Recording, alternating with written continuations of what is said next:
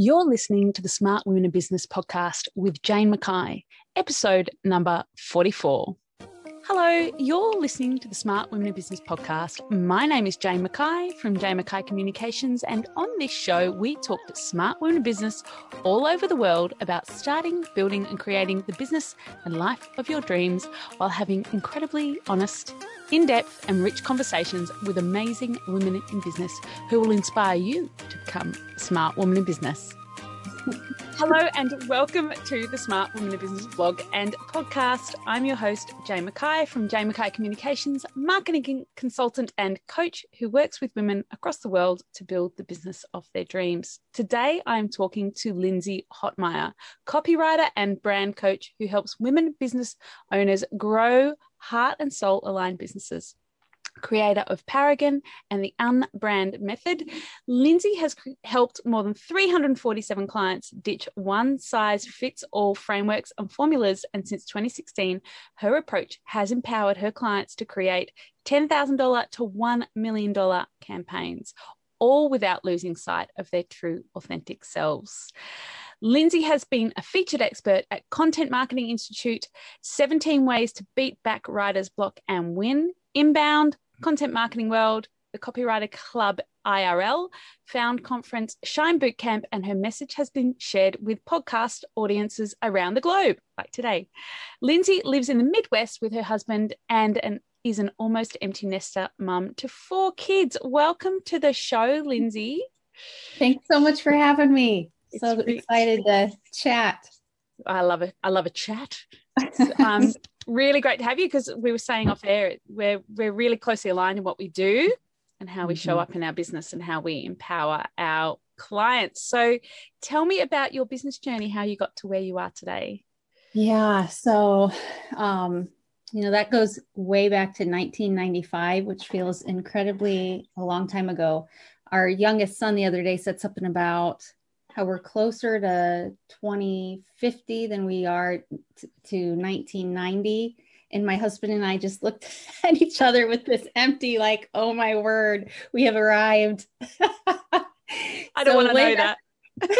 Way back in 95, graduated from high school, went off to college. And, in those days, I knew that I loved to write. I knew that I loved language. I knew that that was my gift.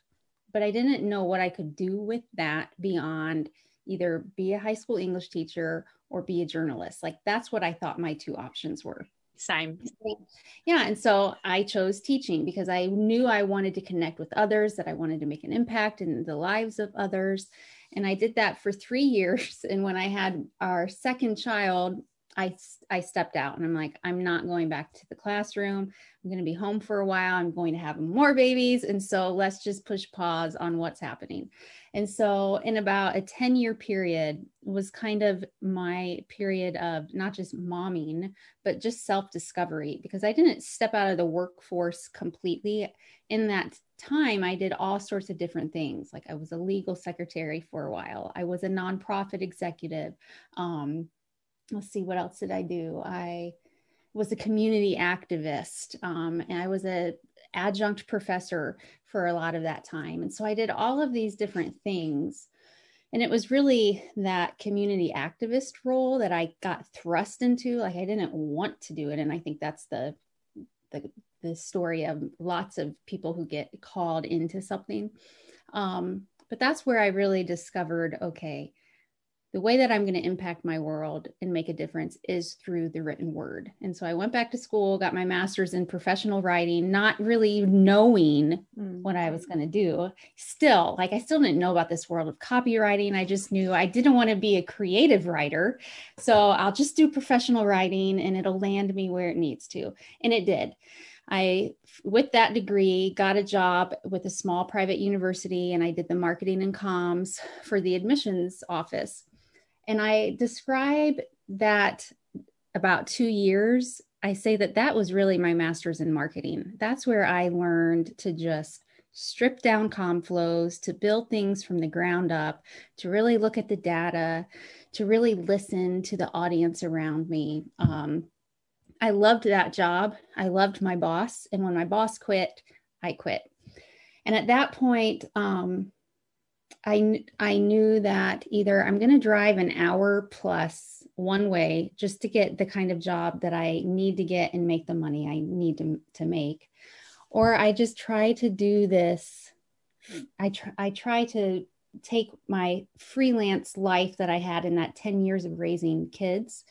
And that was another thing that I did, dabbled in freelancing. I try to reestablish those connections and make a go of my business. And so within the first 3 months of trying that, well, I dabbled before I quit my full-time job. And I said, when I'm making as much freelancing as I am at this job, I'll quit. And so 3 months in, I quit. And the day that I quit, I landed a contract that was 2/3 of my salary, which sounds impressive until you really understand that private schools don't pay that much to begin with. And so it's not that impressive, but it was still like, okay, you're like, go me. Yeah, I'm doing something. So that was 2016 that I stepped out, this big leap of faith, not knowing, am I going to do this? Is this going to survive? Am I going to survive this? That was 2016. And now here I am. So that's my business journey. That's kind of how I got to be here. Yeah. Just a really messy, non-linear way. It sounds quite similar to mine. It's that no one mentioned copywriting at school. I loved writing at school. Copywriting's been around for eons, but no one went, hey, there's this great thing. If you're good at writing, go and do this. It's that English teacher path or the academia path. It's like, I don't want to do that. So yeah, interesting. It mirrors my story a lot. And then you go and do the masters and go, oh yeah, I could do writing for a job. Look at this. This is fun. I know. It was like this secret job that only, these popular white men had and nobody else knew about it. And I'm like, if I had known then, like, think where I'd be now. My mother-in-law was a copywriter in the 60s in New York. And she was the first one that sort of told me about it. And then I went off and looked at agency work and stuff. I was like, oh, I want to do this. This is fun. And yeah, it's amazing. Yeah, the secret society of white men. So your business obviously doesn't look like it did when it started in 2016. How has your business evolved, and what were the signs that it was time to change things up? Yeah. So when I started in 2016, my main goal was to make an income. That's, I need to at least make what I was making in the security of an office job. And so if I was able to do that, I was really happy. Like, that was just my goal. Like, okay, I'm being successful. And that was probably 6 months of happiness to where, you get your systems down and it's like, this is not enough. Like, this was all fine and dandy, but something else needs to happen here. And so that's when I started tuning into probably other people, and listening to their systems. Like, I don't know if you're familiar with Brennan Dunn, who talks a lot about freelancing systems, and Joanna Weeb with Copy Hackers, and Copy Bloggers was really big. Copy Blogger was really big at that time. Yes. And so really kind of tuning into them and realizing, okay, there's a system and a structure here, and there's a lot more to the way that I can kind of structure my business, present myself than what I am. And so I think that for the next 2 years, the experience that I had in the next 2 years is really what kind of led me to where I am now, is because what I did is, I think probably what you've heard many women talk through, is you listen to those experts, you tune into the mentors, you watch what everybody's doing, and you just play that game of Simon Says, right? You just plug and play, you just follow in the footsteps, you just do it. And it feels okay and right, like in the moment, because you don't know anything else. You're like a 2-year-old following in the footsteps of your parent. You don't know what else to do. But I think as you get more and more of your bearings, some of us realize this just isn't working, because I've taken everybody else's appendages and plugged them into my own body and expect them to work for me. And so probably in mid 2017, but definitely by 2018, I started taking a step back and asking questions about our industry. Like, is what we're doing really helpful? And it just feels empty and not aligned with who I am. Like something just doesn't feel right. And that wasn't unusual. I've always been that outlier. I've always said, I'm always the one on the outside of the house looking in the window watching. And so there was a lot of probably resistance for me to accept what was going on in my head of this isn't right, because I was in tuned enough with knowing I'm an INFJ, I'm an Enneagram type 4. And so you're going to always feel like you see things differently. And so I think that there was some of that, me just sitting in pause, like, is this really something, or is this just, 40 something Lindsay going through the same life that she's lived forever? But as I worked with more and more women and really tuned into what they were struggling with and watching how they tried to plug and play and it didn't work, and just, pivoting over and over again. Yes. I knew that there needed to be a shift. And so that knowledge is what led me to where I am now today.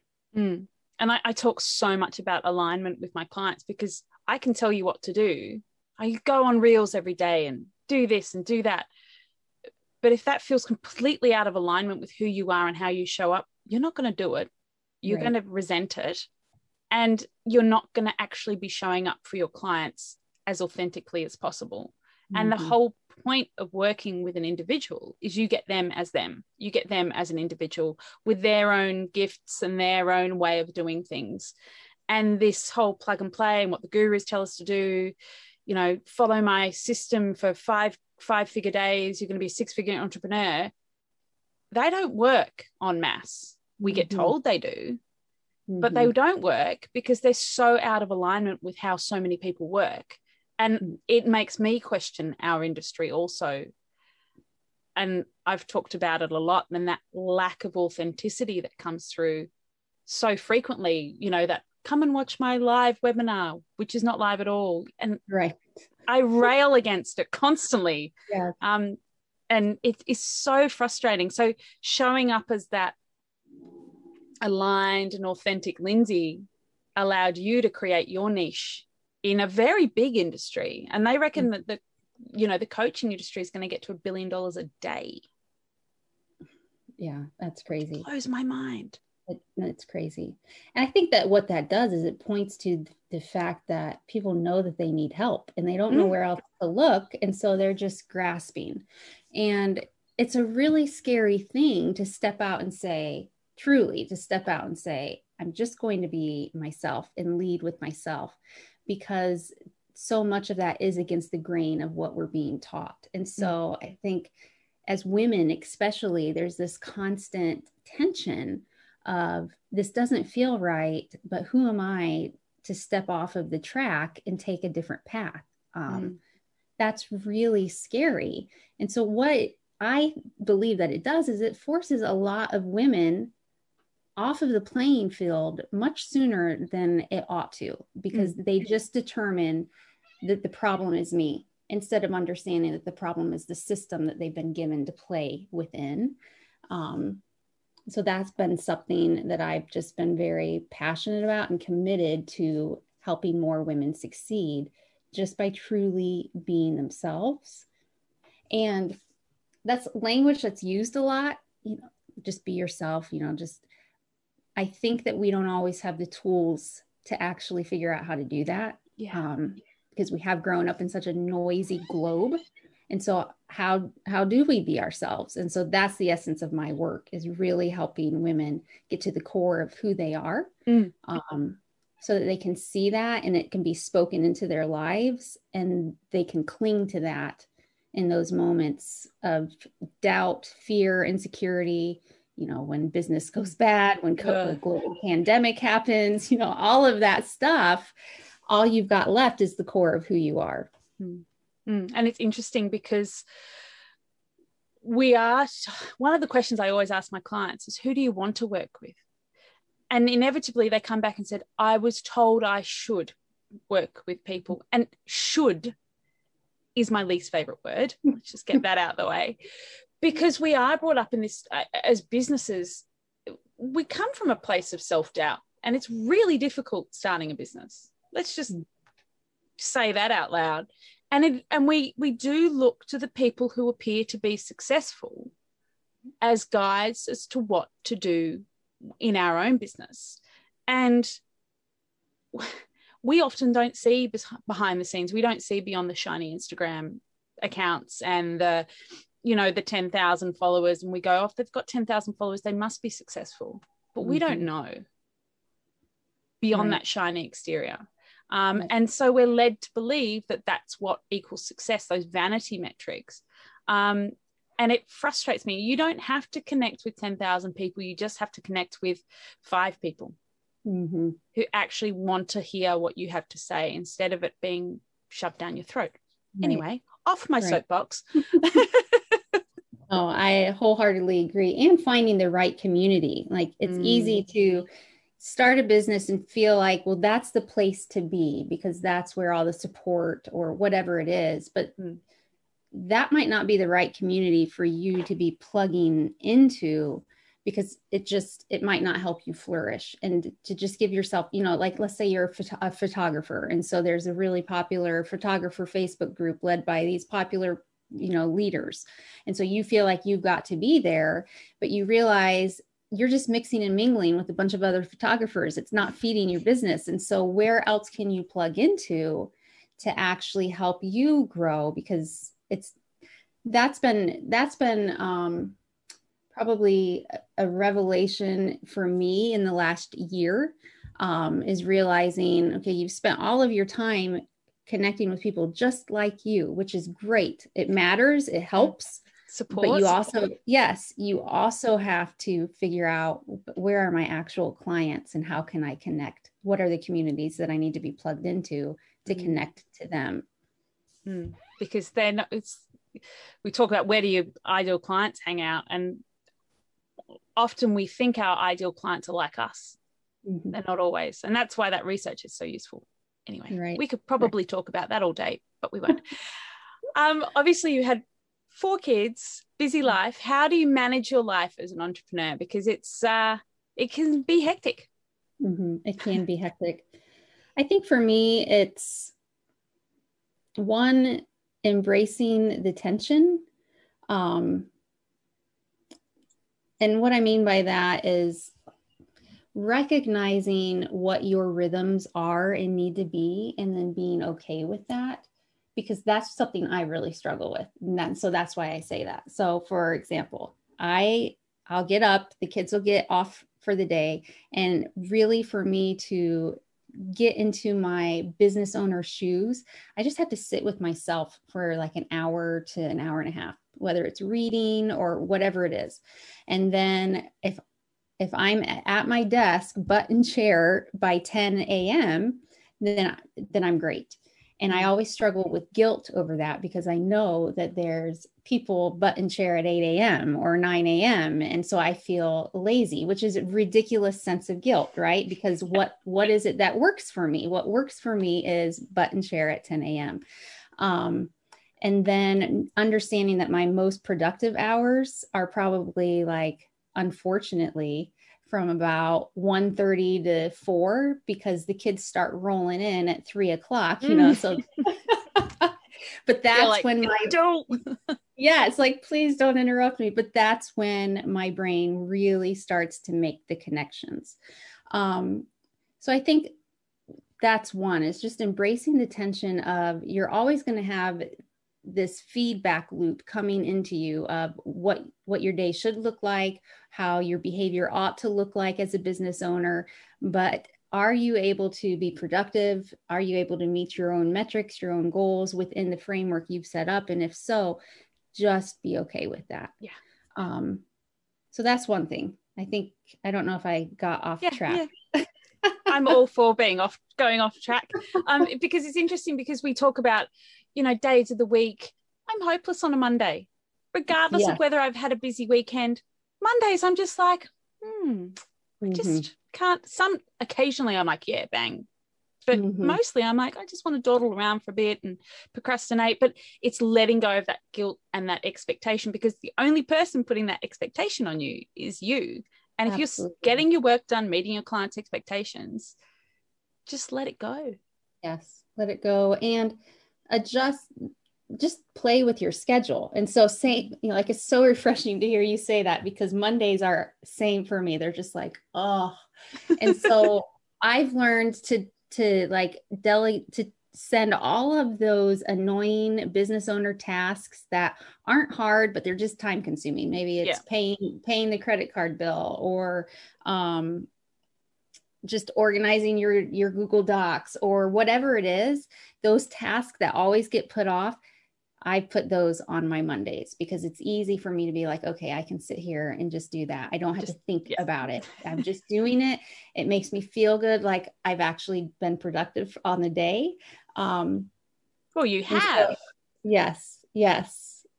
So that's another thing, like giving yourself credit for those small tasks that don't feel like the $100 task or the $500 an hour task, but you still, as a solopreneur, have to take care of the $25 an hour task, and giving yourself credit for that instead of feeling like you're wasting your time. Like that's been a struggle for me as well, because I haven't delegated out. Me either. I haven't wanted to. Like, I've resisted bringing on a VA. I've just kind of resisted that siren call of building out my team. And so if that's where I'm going to be, then I have to be content with knowing I'm just going to have all these different levels of task, and I'm not wasting time. I'm doing what I need to. So I too do not have a VA, which people find shocking sometimes and surprising, because for me, it's another burden. It's another person I have to manage in my life, and I don't need that. So what's your resistance around having a VA? Because I'm always interested to meet people who don't have one. That's part of it. Like, I already manage 5 people in my household and a dog. I've got 2 rabbits. They're just as much trouble as my 2 kids. I'll often say, I don't want to be responsible for putting bread on somebody else's table. It's stressful enough for me to have to worry about it for myself. And I just don't feel like I can handle I'm a fast worker. And so I don't feel like I need that. I hear a lot of my own business mentors, my own mentoring communities talk about, oh, you should get a VA, as though it's almost a feather in your cap that you've somehow arrived to a certain level. And so I feel like there are sometimes you step up and you do those things because you feel like, well, this will make me official. This will make me official. Yes. And then you wind up not bringing home the revenue that you could, because you're splitting it when you don't need to. But if you want a VA, great. That's awesome. Yeah. But for me, it just doesn't make sense. And I'm good with that. I don't know if I'll ever bring one on. I don't know if I will either. Interesting to meet someone else. So how do you manage your days other than Mondays? What's a really amazing day look like for you in the office? Yeah. What's your favorite way to spend your time? I reserve my Tuesdays and Thursdays really for my call days. Those are my client call days. That way my Mondays, Wednesdays, and Fridays are for me, whether it's me really immersing myself in my client work, or doing those terrible Monday tasks. But Tuesdays and Thursdays always feel like my most on calendar productive days, because they are filled with client calls. A good day for me is where I close my computer and I walk away from my office and feel like I helped create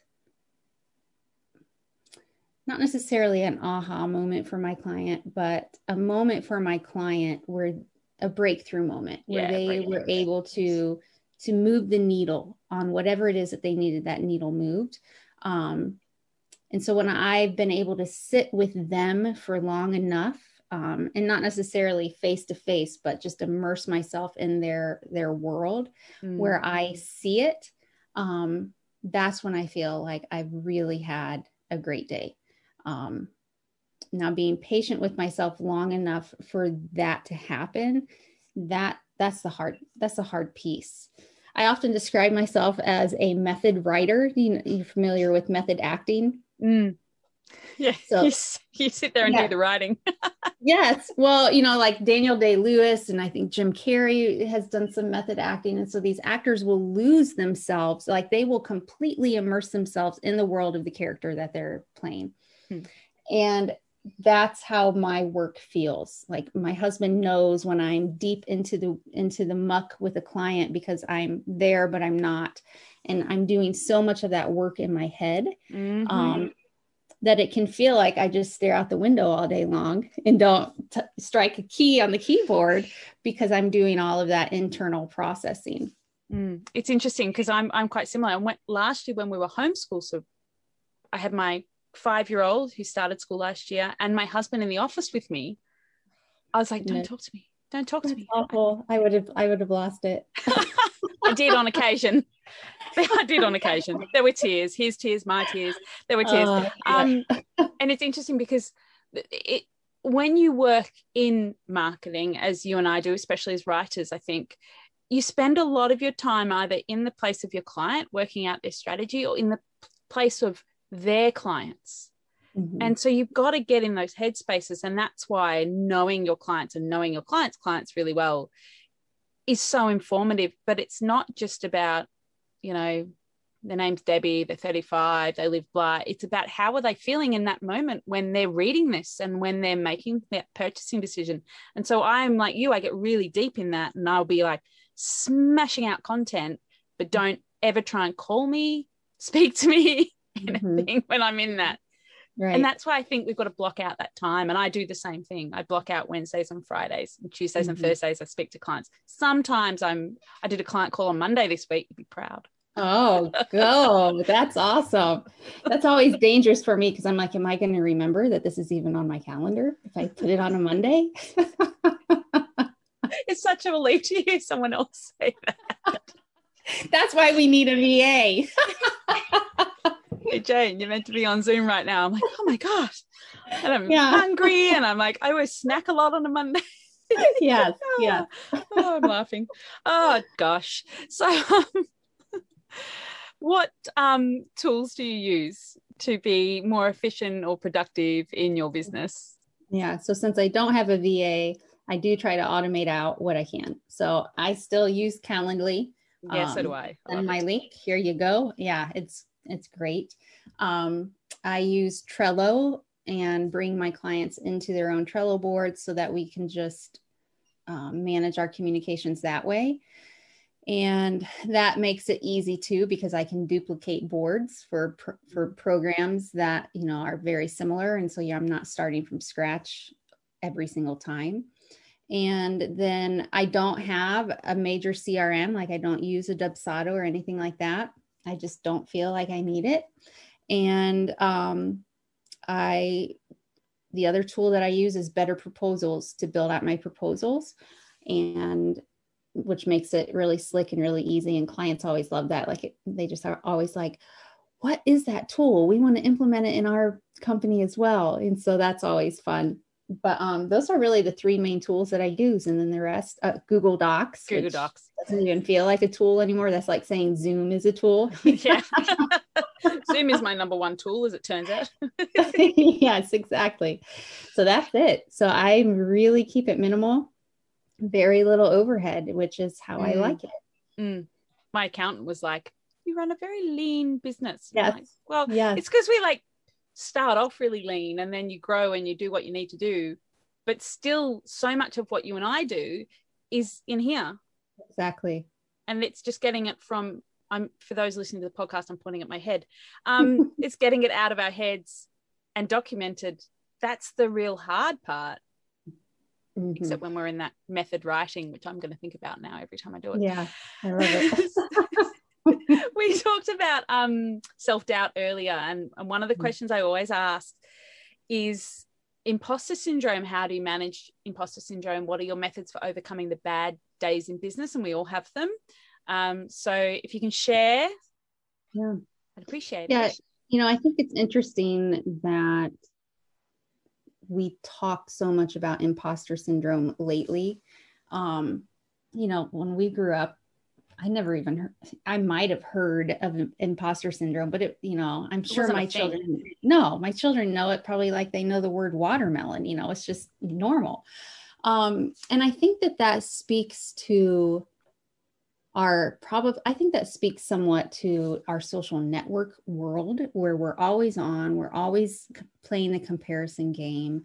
We're always seeing what other people are doing and then measuring ourselves up against that.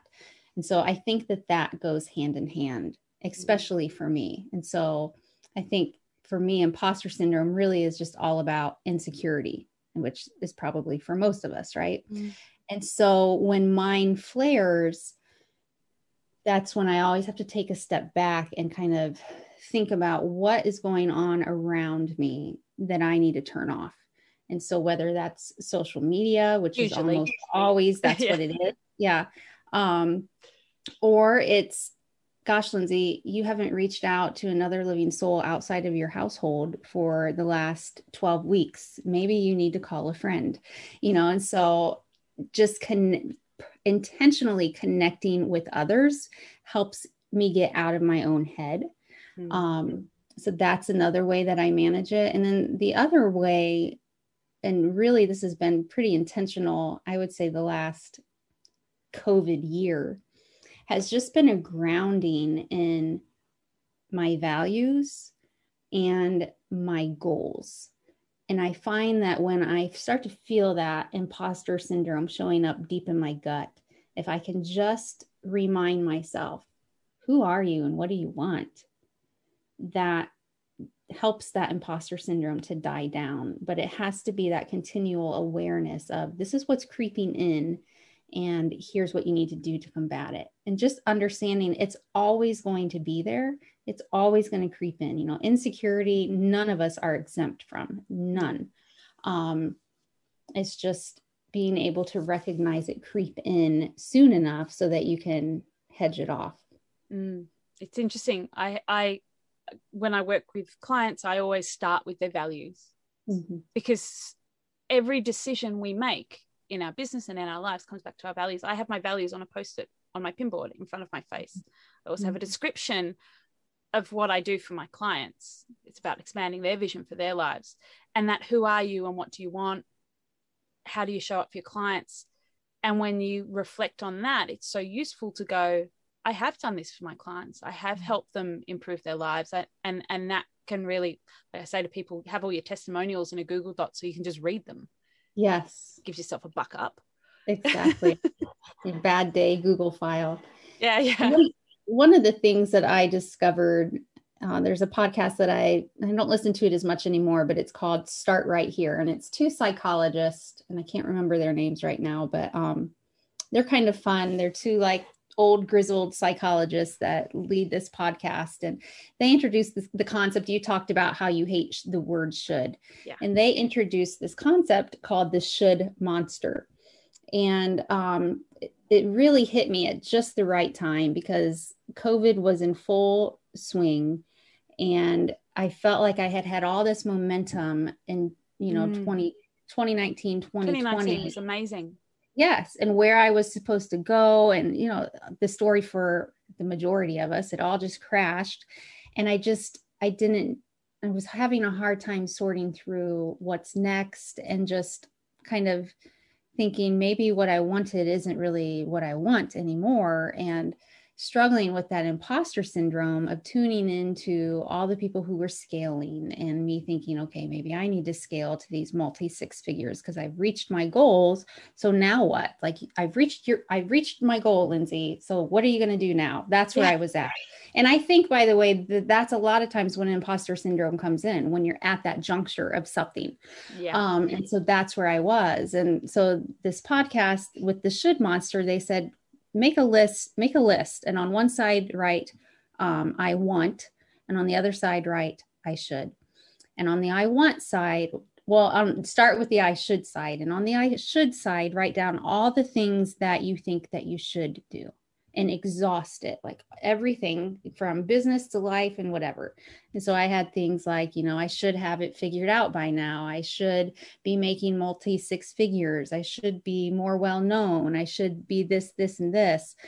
when I went over to my wants, it was, I want to make a comfortable living for my family. That doesn't necessarily equate to multi six figures.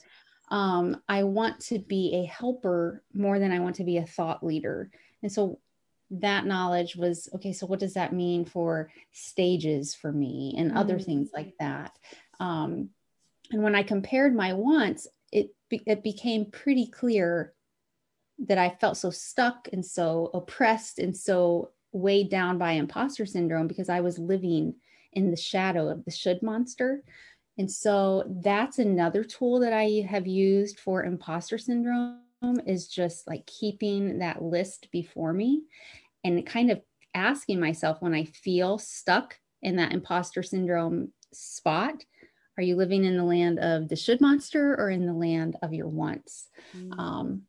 That's been a really helpful exercise for me. Yeah, that's really interesting, because we did sit through 2020 looking at the people that were apparently flourishing through COVID, and it was really bizarre. I mean, we got hit with the bushfires first, and then COVID off the back of that. So we just had this extended period of not feeling very productive and not really doing very much in my business. So after 2019, which was absolute stellar year for my business, trying to come back from that over the past, or whatever it is now, 18 months, has been strange, because it does force you to reassess what's important. Like I'm going away on Monday for 2 weeks. I'm doing a week of board work. And then I went, I'm going to Queensland where it's sunny and warm.